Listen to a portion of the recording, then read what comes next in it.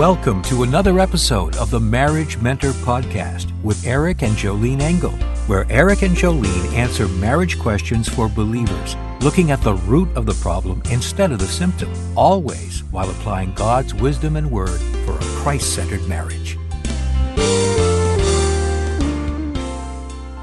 Hi, I'm Eric Engel with my wonderful wife Jolene with another episode of the Marriage Mentor. Hi Jolene, question for you. Is it okay to ask other people and seek counsel regarding questions on scripture other than your husband? My husband says wives are to go to their husbands for teaching on scripture. I cannot remember the verse he uses off the top of my head, but there are a few things he sees in scripture that I don't agree with or am not sure about and would like to ask my pastor or a female mentor. I want to ask them what they see in scripture regarding those topics.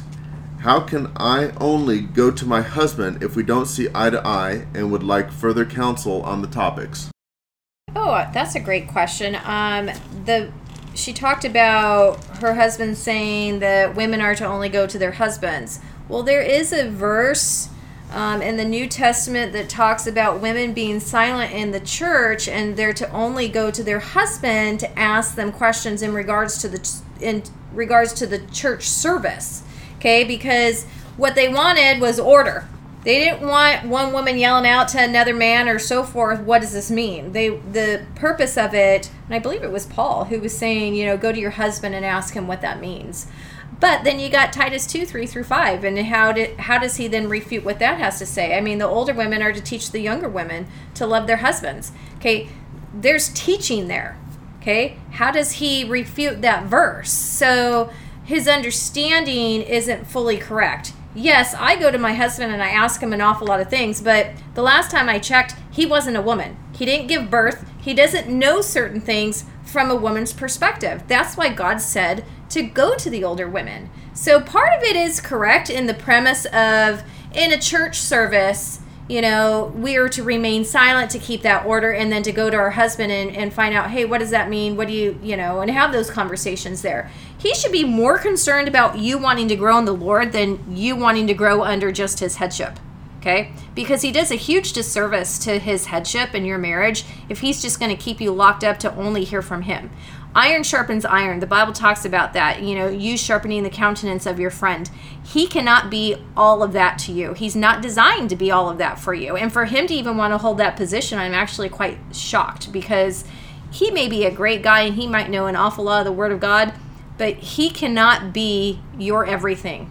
Okay, so those are my thoughts there. I mean, your guy love, what do you have to say about it? Obviously, if she's not going to learn from any other man, then she wouldn't be going to church and learning from the pastor either. Well, that's a great point. I guess, his thought is, well, we don't go to church and you only hear from me and I'm the only one who reads you the Bible. I don't understand that premise because it's outside of the Word of God. There's the body of Christ. We're called the body of Christ for a reason. We're, again, to sharpen one another. We're not meant to do this thing alone. And for him to have the viewpoint of you only come to me sounds awfully controlling, as if you might learn something and start thinking for yourself, which, is really intimidating and fearful for him. Right. I would change that and not say you only go to him. I would say that she first goes to him. Absolutely. Okay? And I do say that to women because they'll come to me and say, well, Jolene, what do you think about this? And my very first question is always, what does your husband have to say? Doesn't matter what it is. It could be something in regards to their child and, Johnny's not reading very well. And it could be like a homeschooling topic. And I'd say, well, what does your husband have to say? Oh, he says don't worry about it. And I'm like, well, then listen to his counsel. Okay? Because he is the head of the home. Okay? In this instance, he's basically saying that the Word of God says this. And you're like, well, but wait a minute. I've read other passages. So I would kind of come in and kind of challenge him as a sister in the Lord. Okay? And say, well, I want to give you that honor and respect, but there are other passages here that talk about other things.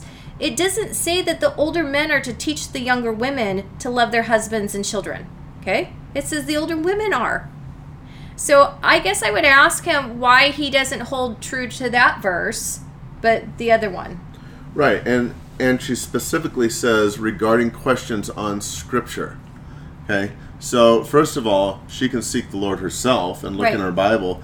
This is not a church where you don't read, or this is not where you don't read your Bible and you just listen to what someone else tells you. No, you have to test everything by the Word yourself. Absolutely. Test all things. Right. And if she has questions, hey, I don't understand this, yes, she should go to her husband first.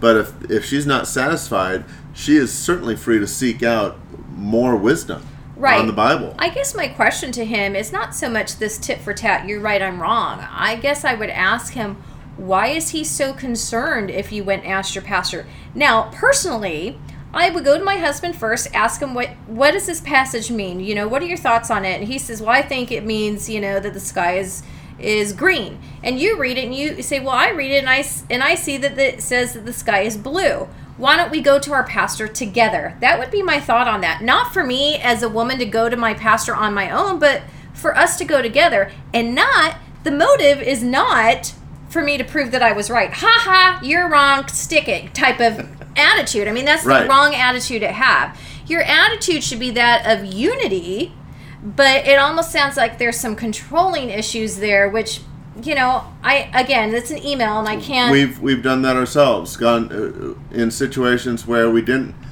quite know where to go, and so we went to the pastor and said, hey, what do you think about this? But we went as one. We didn't go as, hey, I'm going to prove you wrong or you're going to prove me wrong. Yeah, when you have that attitude of pride, it's not going to do well, period. So I would continue to have some more conversations, and I would really get to the heart of it, because he might, you know, be a great guy who doesn't want you to be led astray. Okay, which might be the case, or he could be controlling. We don't know which one, and that would be something that you kind of need to find out in your marriage. Okay, great advice. I'm Eric Engel. And I'm Jolene Engel at joleneengel.com.